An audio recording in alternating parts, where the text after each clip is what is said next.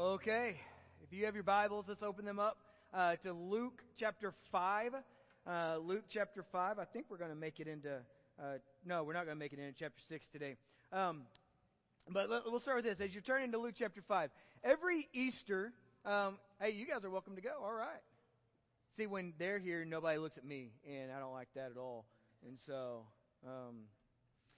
every Easter, I guess around every Easter, we Christians celebrate the resurrection of Jesus. And as surely as we do this, there are television stations which will broadcast these special programs about Jesus. And you know, it'll start with like, who is Jesus, right? or was Jesus actually the person most Christians believe him to be? You know, tune in at 9 o'clock to find out. And the speculation, really, what they'll say is, was he who he was, or who he is, or was he something else? And the speculation doesn't end with questions about Jesus' identity, that they continue with questions about the people who follow Jesus, and what does it truly mean to follow him. And I think that to some degree is important, because how you follow Jesus depends on what you think about him. And so typically what happens is you'll sit in like an hour-long episode where there's just a lot of conjecture, and there's a lot of rival interpretations to these questions. And some shows will kind of do a better job than others on reporting various points of view. But one of the problems that I tend to, anytime I watch a show like this, is that every opinion or every thought is given the same treatment, and so none of them are dismissed as improbable. In fact, some of them end up being somewhat privileged, and I think another issue is usually the privileged points of view have very little to do with the Bible, the Jesus that we find in the Bible. And so if we want to know Jesus, we must consider him, and we talk about this a lot around here, we must consider him as he is revealed in the Gospels and in the Bible. As the Bible speaks to him, that's how we establish our understanding of who he is. We don't want to know Jesus as scholars know him, or as television producers present him. As we look into the Bible, we will discover a very clear understanding of who Jesus is, and this profoundly affects how we worship him. We've paid special attention these past couple weeks that as Jesus does these certain things, as we've walked and we've seen him heal, and we've seen him teach, and we've seen him exorcise demons, that he doesn't come as just one of those things, that he's the accumulation, and actually he's someone much greater and grander than any of those specific things. And so we want to pay very careful attention that as we look into the Bible, we discover that a clear understanding of who Jesus is profoundly affects how we worship him, how we come to him.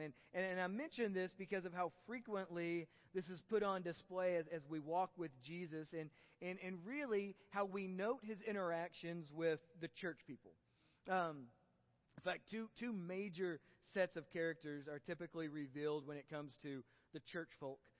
And his interactions with them, and we've been introduced to them already, but these two parties are typically involve conversations with Pharisees and scribes, and so these two parties in ancient Judaism were significant because they helped shape the worship of ancient Israel.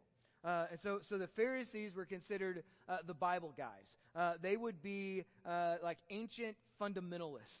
They knew the Word of God. They believed in miracles. They were very strict in their observance of biblical rules. In fact, a lot of us would aspire to be, man, one day maybe I'll be spiritual like them. Okay? So they would have been held in regard, except for this major issue and the fact that they don't really love God, they love themselves. And then they don't see Jesus for who he is, and so they're strict in their observance of these biblical rules. In fact, they love the law, they love the rules of God. And then you have the scribes who were teachers of the law. And they explained God's word to God's people. And now typically these men are found in very close proximity together when we're in the Bible, especially when they're following and investigating Jesus. And I think this kind of lends to the question of why would God see fit to mention these guys so often and so frequently in the Gospels? And in fact, they take up a lot of real estate in just 4 books of the Bible, and really, I guess 5, because you still see them largely in the book of Acts. And I think one answer tends to be pretty obvious, that their opposition to Jesus serves as this avenue for Jesus' path to the cross. And I think it's strange to think of the antagonist of the story of Jesus being the church, but in part that's what we find. And then, which to me, when we find Jesus praying for those, praying for the forgiveness of those who put him on the cross, it's remarkable. And so, but by and large, their actions will lead to the crucifixion of Jesus. But I also think there's a second reason the scribes and the Pharisees are so often mentioned in the Gospels. And now, some of you might be like, what? Not me. But I tend to believe I don't have to walk very far when I look at the Pharisees to find myself in them. In fact, I believe it's possible that the Pharisees and the scribes, they serve as a reflection of our hearts, but possibly more than that, a warning to our hearts about, hey, when you see this, don't do this. And at least I think there's a temptation to become, if you're a believer in Jesus, there's a temptation to become very much like a Pharisee, and that temptation, I think, is common to many believers. And so that temptation first manifests itself in wrong thoughts about who Jesus is, and then how we follow him into those steps. And so this morning, what I was hoping we would do is make it through 3 scenes. And that would span from chapter 5:33 through 6:11, but that's clearly not going to work. And I'll tell you why. Because I got 8 pages deep into notes, and I hadn't even sniffed the second scene. All right? And so unless you all want to be here for the next 2.5 hours, which nobody? No? Okay, whatever, jerks. But I want us to slow down, and I just want to explore this one scene. We might get to the other 2 next week. But my danger, I feel like, in trying to cover all 3 is each scene is going to share something that Jesus wants us to see, and how the Bible is intended to help us see him more clearly. And my fear is that if we drive past like 80 miles per hour, it'll cause us to see Jesus in a blur. And so we're already taking our time through this Gospel of Luke, so we might as well take a couple more weeks, right? And so we're going to stick to this one scene this morning, and I think the focus on what Jesus says about himself when asked a question is going to be important. And then we're going to explore also what I think is going on in the hearts of the Pharisees and the scribes, and ultimately what's going to surface is a question about the nature of Christian worship. And so that's what we're going to see. Let's stop and let's pray. Father, we come to you, and we thank you for your word this morning. We thank you that you move us, and that you move in us, and you move around us. And we pray over these next few moments that through the power of your Holy Spirit that he would speak, and he would make things more clear to us about who Jesus is, and then secondly, how that affects our lives. So, Father, we give you these moments, and we thank you for your word. It's in Jesus' name we pray. And everyone said, amen. All right. I say let's pick up in the same place we left last week. Okay? So Jesus has just called Levi to follow him, and it says that Levi did what he could do, right? He pushed his chair back, he stood up, and he started to follow Jesus. And where they go next is to Levi's house, where Levi honors Jesus with a with a celebration and a feast, and the scribes and the Pharisees object to Jesus hanging out with tax collectors and sinners. And we noted how interesting that dynamic is. That what we find is that Jesus is willing to go into the mess, into the dark places. And so what does it say about a church if they're unwilling to go to the places that Jesus was willing to go to? And so this is where Jesus will respond to their objection in verse 31, and he will clarify his mission for them. He'll say, those who are well have no need of a physician, but those who are sick. And so he says, I've not come to call righteous, but sinners to repentance. And we said that's an incredibly bold statement to make. Because what does he do? He calls sinners, right? And then he says, I still want to be with you in this. I want to call you to repentance because your best life, your healthiest life, your most joyful life is with me. And so we noted how at the root of the Pharisees' objection was this view of holiness that really exposes self-righteousness, in that they viewed their holiness higher than the sinfulness of the tax collectors, and so they just avoided them. And they chastised them. And what Jesus reveals is how the mission of his life comes to rescue those who are trapped in sin. And ironically enough, at this point, including these Pharisees and these scribes who have such objection to who Jesus is. And so let's go chapter 33. We'll just read it. We'll read the scene, and then we'll kind of come back and unpack it. So and they said to him, so the Pharisees and the scribes say to Jesus, okay, the disciples of John fast often and offer prayers, and so do the disciples of the Pharisees, okay? But yours eat and drink. And Jesus said to them, can you make wedding guests fast while the bridegroom is with them? The days will come when the bridegroom is taken away from them, and then they will fast in those days. And then verse 36, he also told them a parable. No one tears a piece from a new garment and puts it on an old garment. If he does, he will tear the new, and the piece from the new will not match the old.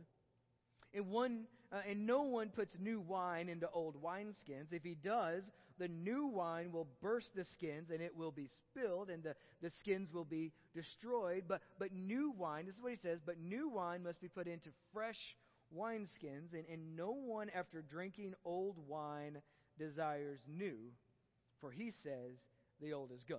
And this is kind of like a jab to the Pharisees, and we'll talk about that in just a little bit. So there's a lot to unpack here, and we don't have a lot of time to do it. But I think the question that kind of comes to the surface about Christian worship in these verses is that when it comes to following Jesus, should we fast and pray, or should we eat and drink? So which is it? Do we fast and pray, or do we feast? And do we drink? And what we're going to find is that the answer is both. The answer is both. That the conversation at dinner, as the dinner party continues, the scribes and the Pharisees challenge Jesus, and they say, hey, John the Baptist, you know that guy. He's fairly significant in this story at this point. It says John's disciples, they fast and they pray, and then our disciples, we make sure they're doing the same thing, but yours aren't doing that. In fact, they're doing the opposite of that. They're eating and they're drinking and they're feasting and they're celebrating.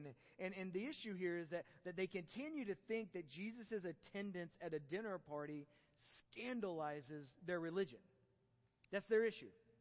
Like, we don't want to be around these people, and the fact that he is causing an issue. Their comment assumes that abstaining from eating and drinking is better than partaking, and the comment illustrates that the scribes and the Pharisees are really religious ascetics. That they're people who believe you must avoid all forms of pleasure or indulgence as an act of self-discipline for religious purposes. And so the ascetic believes that abstaining makes you godlier and that it pleases God more, and they think that the severe treatment of the body and avoiding those pleasures lead to a higher level of holiness. And so in that way, the Pharisees also seem to just assume that religion is not about joy. That religion is not about joy. They're suspicious, very suspicious of joy, and that religion is not supposed to make you happy. And happiness in their mind gets in the way of religious devotion. And so the question is, okay, where do they kind of get this basis? And it's simply because they rest their argument on the authority of their own example and their own tradition. And they contend that the Pharisees' disciples fast and pray, so why don't your disciples do that? And their comment and their way of thinking are really just this ends of self-righteousness.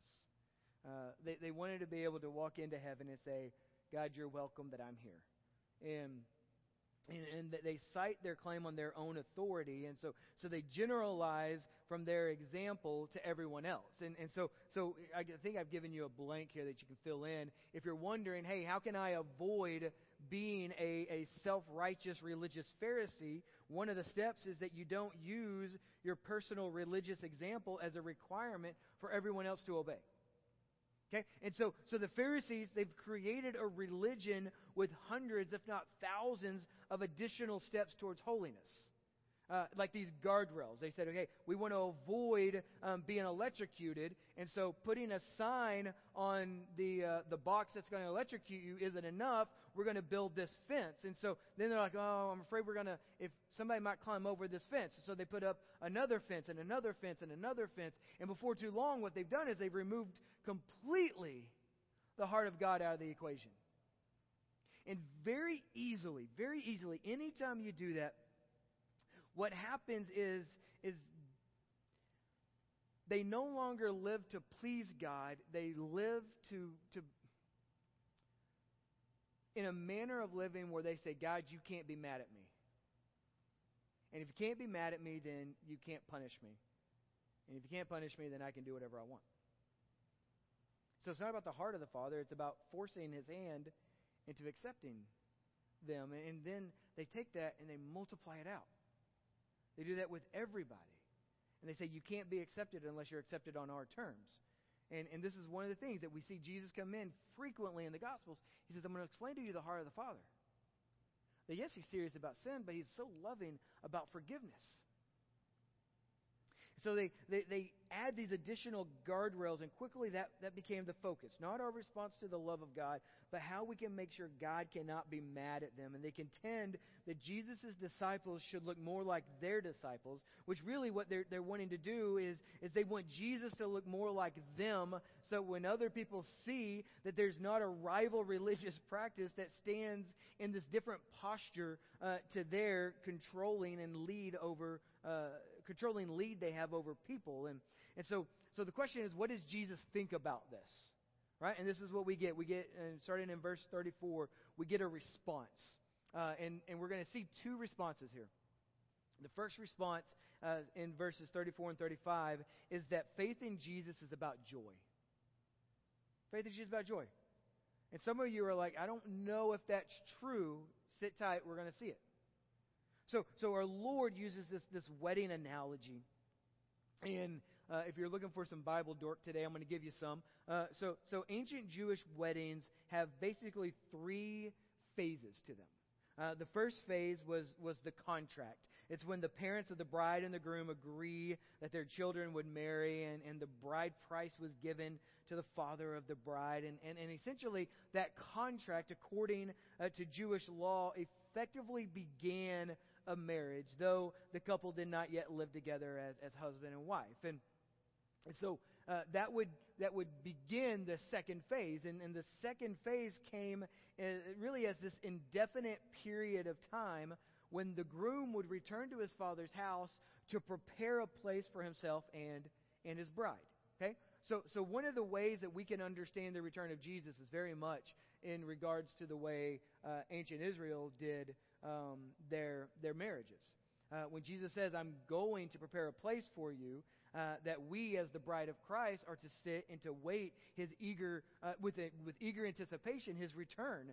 Because what would happen is that the bride would wait for the return of her groom, and he would ready herself for marriage, and that could take place at really any time. And so not until everything was ready and her father had given permission could the groom kind of return, and the actual celebration would take place. And so the wedding celebration marked this third phase, and it was often a 7-day period full of dancing and music and food and drink. So the next time you're stuck going to your spouse's friend's wedding and it's only 2 hours, you got lucky, all right? And so this would be a 7-day period, and then finally the celebration came. After the celebration came the consummation, and then husbands and wife began to live together in marriage. And this is where we get our modern way, not our modern way, but a biblical way of doing marriage. And so with this metaphor in verse 34, the Lord seems to be referring to the celebration. He says, hey, the groom's at the wedding. So why would my disciples need to fast? In fact, he says, that the bridegroom's coming was this time of joy and indulgence, not gloom and denial. Like none of us want to go to a reception, right? Because the reception is really just the thank you for going to the wedding for the most part, right? But nobody wants to go and the groom be like, hey guys, I know I'm here, but we're going to fast tonight, and so I know we have cake over there, but we're not going to eat it. And so he says, why would you do that? Because this is a time of celebration. This is a time of rejoicing, and it's a time of thanksgiving. And so it is with his disciples. They are the guests at the wedding. Jesus is the bridegroom. He's the one that they've been waiting for, and he's here to gather his bride, and this is a cause for rejoicing. Now this they don't get this. The Pharisees and the scribes, they don't get this because they don't see Jesus for who he is. And what Jesus says to those who have ears to hear is that following him it's about joy. Now it's not. I got to be careful here, because there's joy that sustains, and then there's happiness that can be fleeting. And too often in the Christian life, we think of happiness as being the supreme pursuit of following Jesus, and that's not altogether, because there is suffering, there are painful seasons, but the joy of the Lord brings us strength. And so what we have is Jesus saying, following me is about joy. It's about delight. It's about gladness. It's about feasting. It's about this great sumptuous meal that the Savior spreads before us. To discover who Jesus is and to receive him as Lord and Savior is to find your greatest joy. It's what it is. In fact, in Matthew chapter 13, Jesus will use a parable to describe the kingdom of heaven. And he says the kingdom of heaven is like a treasure that's buried in a field that a man finds and reburies it. And then in his joy, he goes and he sells everything he has and he buys that field. And so the kingdom that Jesus brings is so overwhelmingly wonderful that with joy we give up everything else in order to have this one treasure. And some of us say that's so extreme. That's crazy talk. But how we view Jesus shapes how we worship Jesus. And the Bible presents Jesus as the greatest treasure of our lives. And so Christians are those who should be those who have discovered the fountain of joy that's in Jesus. That's when we're with him, we celebrate. And so we say the answer to this question about fasting or feasting is both, because what Jesus says in verse 35 foreshadows the cross and his ascension, and reveals how his disciples will find seasons of their lives where they fast, because the bridegroom won't physically be with them. He will go to prepare a place for them. And so then we talk about how fasting is this very appropriate part of our Christian life, because it draws us. Its intention is to draw us more intently to the movement and the voice of God in our lives. Not in an effort to force God's hand or to prove how devout we are in our self-righteousness. And so we fast in this season of our lives because our hearts need this laser-like focus towards celebrating what's available to us in the Gospels. And so as we feast, anytime we experience the presence of Jesus, because He is our greatest treasure, and He only brings lasting joy, regardless of the circumstance. Okay? So we don't fall apart beyond repair. Now, there might be seasons where we lie on the floor and bleed a while. But in Jesus, we're picked back up. Because the purpose of our lives is about so much more than just you and just me.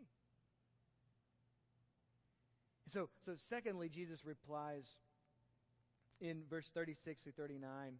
And what he essentially says is that faith in Jesus begins something new.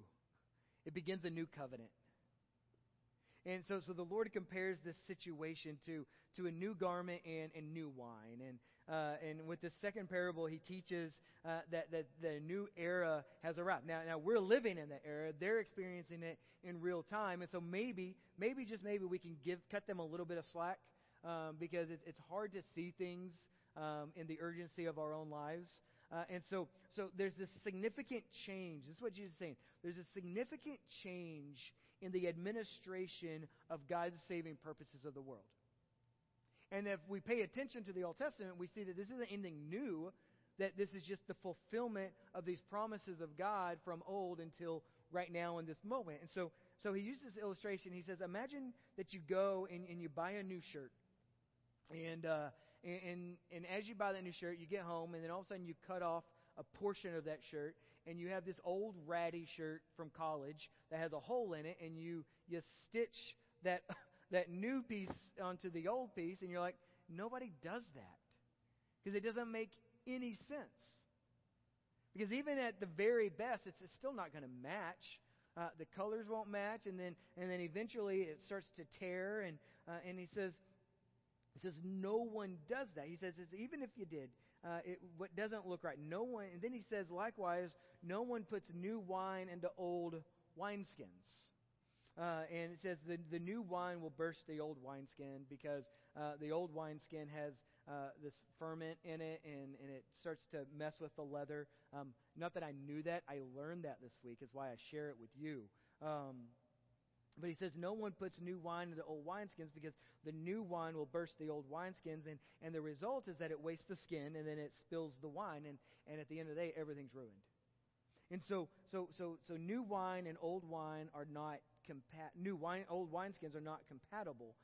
Also, if you have a taste for the old, he says you won't be open to the new. And I think it's an ironic kind of jab at the Pharisees. It's like you guys have grown so accustomed to this old way that you don't have any appetite or any willingness to taste the new. And the problem with this is C.S. Lewis talks about it. He says it's like being willing to settle to have a vacation in your backyard when God is offering you a vacation at sea. We learned it this way. It's being willing to eat mud pies for the rest of your life when God is offering you a fajitas. Like nobody says, I want a mud pie over a fajita, right? And if you do, you're a liar, okay? And so this is what he says. He says, you guys have grown so accustomed to this old way that the idea of new wine, which is the better wine, you have no willingness to take it. And so what he's saying is he's ushering in, what he is ushering in with his presence is new, and it far surpasses the old. And so the old garment and old wineskins, that what they do, they represent this old worship of Israel. It's the old covenant. And so their view of fasting and their view of approaching God were part of this old way. And what Jesus ushers in a new covenant, which is about to be offered, a couple chapters later, about to be offered in the blood and the body of Jesus, that's the new wine. That's the new cloth. And the old and the new don't really mix or match. That's all he's explaining to them. It's like, you guys know this, but I need you to understand this. You can't pour Christ into the old wineskins of the Mosaic Law. That his presence bursts those skins and everything is lost. In fact, you can go spend some time this week in Galatians chapter 5 in like the first 6 or 7 verses. It kind of explains that if you've been worshiping God in some old man-made way, then the newness of the kingdom cannot be held in your wineskin. And now I should say this: I don't want us to be confused about Jesus' role in the law, because Jesus doesn't stand opposed to the old covenant. He doesn't stand opposed to the law that God made, because what we find is that the law was a placeholder. And you say, well, where do you find that? Galatians chapter 3, verse 21. I'm just going to read it to you. Is the law then, talking about the role of Jesus, is the law contrary to the promises of God? Great question, right? Paul says, certainly not. For if a law had been given that could give life, then righteousness would indeed be by the law. But the Scripture, this is what happens as we talk about the Pharisees and the world they're living in, as we talk about the law of God, but the Scriptures imprisoned everything under sin, so that the promise by faith in Jesus might be given to those who believe. Now, before faith came, we were held captive under law, imprisoned until the coming faith would be revealed. So then, the law was our guardian until Christ came. Okay? So important. Man, we're going to get to Galatians one day, and it's going to be great. We might spend 7 or 8 years in it, for all I know. So then the law was this guardian until Christ came, in order that we might be justified by faith. But now that faith has come, we are no longer under a guardian. No longer, for in Christ Jesus you are all sons of God through faith. And this is the offer. This is what Jesus is explaining to the Pharisees, that I'm ushering in new. Jesus doesn't stand in opposition to the law of God. He's confronting ultimately the law of man here, which was taking the law of God, skewing it into something that it wasn't supposed to be. In fact, Jesus will say in Matthew chapter 5, he'll say very clearly, do not think I've come to abolish the law or the prophets. So no, don't. He says, I've not come to abolish them, but to fulfill them. And that's good news for you and me, because we need to be able to fulfill the law. Because the law reveals holiness. And what God deserves and what God requires is holy living out of His people. And so the beauty of the gospel says that Jesus takes our place. The holiness of Jesus is transferred into our view of how God views our holiness. Which is why we have such great cause for celebration when we're in the presence of Jesus. So he says, for truly I say to you, until heaven and earth pass away, not an iota, not a dot will pass from the law until all is accomplished. Okay? So it's fine. We can start wrapping this up. So here's what I need you to hear. We cannot have the gospel with just a little touch of the law and legalism. You can't do it. We can't have the law with just a few ounces of Jesus poured into it. So the gospel is an entirely different garment. It's a complete garment in itself. And so the gospel requires fresh wineskins of the New Testament Christianity because it brings fresh wine. And so those who drink the old religion, which is exposed ultimately in self-righteousness, will not enjoy the new wine of the gospel. There's something about legalism and self-righteousness that is natural to us. Martin Luther will say that man's default position is religion. And he does so because he says religion exposes order. And ultimately that's what we want. We want order because it removes the chaos. And he says you got to be guarded against that, because the gospel is speaking about fulfillment.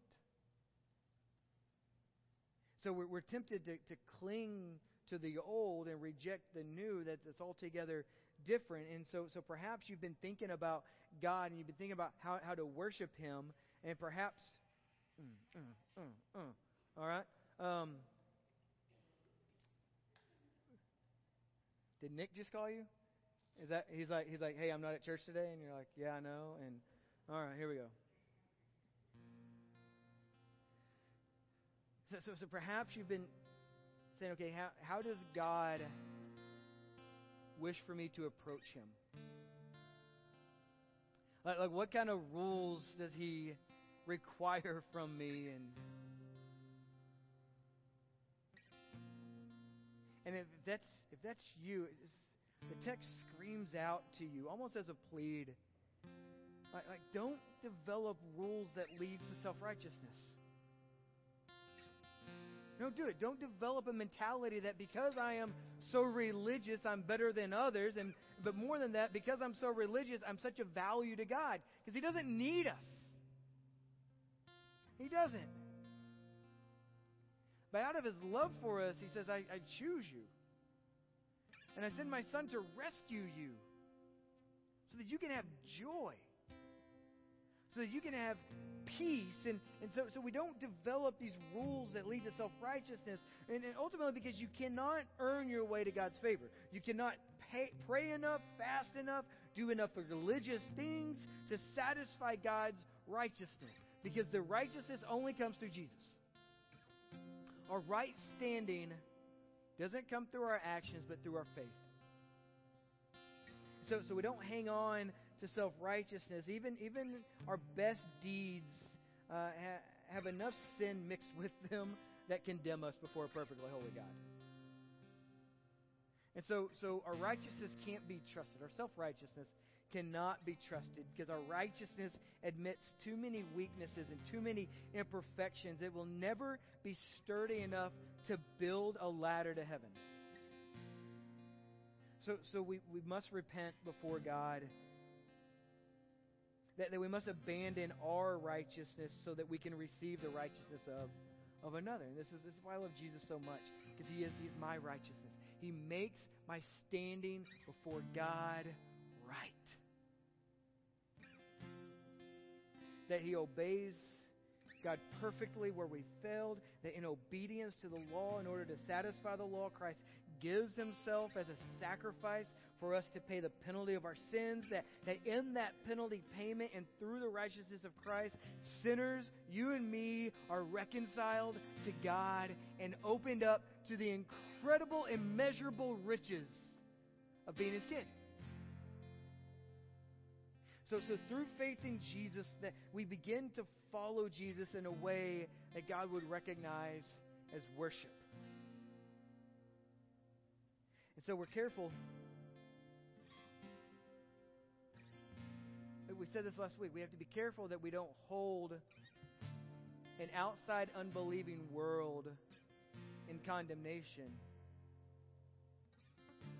But at the same time, we do hold each other accountable because of who Jesus is. And I think it's easy. It's easy to slide over to the authority of our own example while thinking about that authority should be expressed in everybody else's life. And when we do that, we become Pharisees. And so here's where we go. And I think this is what Jesus is just saying in this scene. He says, look to me. He says, look at my disciples and see them celebrate. And they celebrate because I am worthy of celebration. He says, look to me because I am joy. I am your joy. I have ushered for us. I have ushered in this new covenant, and we're in this season of an eager anticipation for His return. Like, spend some time, and don't be afraid of it, but spend some time in the book of Revelation and see how He ends it triumphantly. That He doesn't come as a hippie Jesus. He doesn't come as a flowery Jesus, a Jesus desperate for popularity contests. You know, He comes in with a sword on His thigh. And He says this ending will be decisive. And He does so because of who He is, what He has done. And so we get to look and we get to walk in the wake of His movement. And we tell the world, I'm with Him. And like when we understand, when we see, I'm about to go, I promise. But when we see Jesus clearly, We long for people to know that we're with Him. We do. We don't begrudgingly be like, yeah, I guess we're related. But you walk in His wake and you say, I found it. He is everything my heart longs for. He is the fulfillment of every desire. Everything else apart from Him it's an empty well, or it's bitter waters. So Jesus comes in and He looks at the Pharisees and He gives them an invitation. I love this because He doesn't condemn them. He just clarifies the fact that, hey, you're not seeing me correctly. And He says, when you see me correctly, there's joy in that. When you see me correctly, you will understand that the old and the new don't mix. And so we can talk about it. We are going to leave here in a minute. But we can go back into what Paul says in our old self and our new self. He says your old self doesn't mix with the new self because the new self has been completely restored. New heart, new mission, new reason for breathing. So this is King Jesus as the Bible presents Him. So our question is simply this. Is He your lasting joy or not? If He's not your lasting joy, then it doesn't matter what VBS you went to when you walked down and prayed a prayer. It doesn't matter what summer camp you went to. It doesn't matter what church service, how many church services you've gone to. If He's not your lasting joy, then you don't see Jesus clearly. If you've never asked Him to be your Lord and Savior, then there is not an avenue for peace. There isn't. I don't say that to guilt you. I say that because there was a time in my life when that was me. And so today I plead with you that you would, for the first time, see Jesus as your lasting joy. Because that's what He deserves. He deserves to be honored and worshipped in such a way. So the way you can respond to that is really it's pretty simple. You can take Him up on His invitation just to follow Him. We said this last week that before Jesus asked Matthew to believe in Him, He just said, follow me. So you bring your questions and you bring your doubts and you bring your concerns right to Him. And then today, if you say, hey, I need some prayer about that, or maybe I'm ready to take that step, we'll have some people over on this side of the building that they would love to pray with you. They love to talk to you about their story with Jesus. I love you guys. Our desire this week is to love God by. Let's pray. Father, we thank You that You love us. We thank You that You care for us. We're mindful in this moment of Your movement and how You are our joy. And I pray we would walk deeper and deeper and deeper with You. That we would go so deep that we would lose ourselves in who You are. Father, we thank You. It's in Jesus' name. Amen.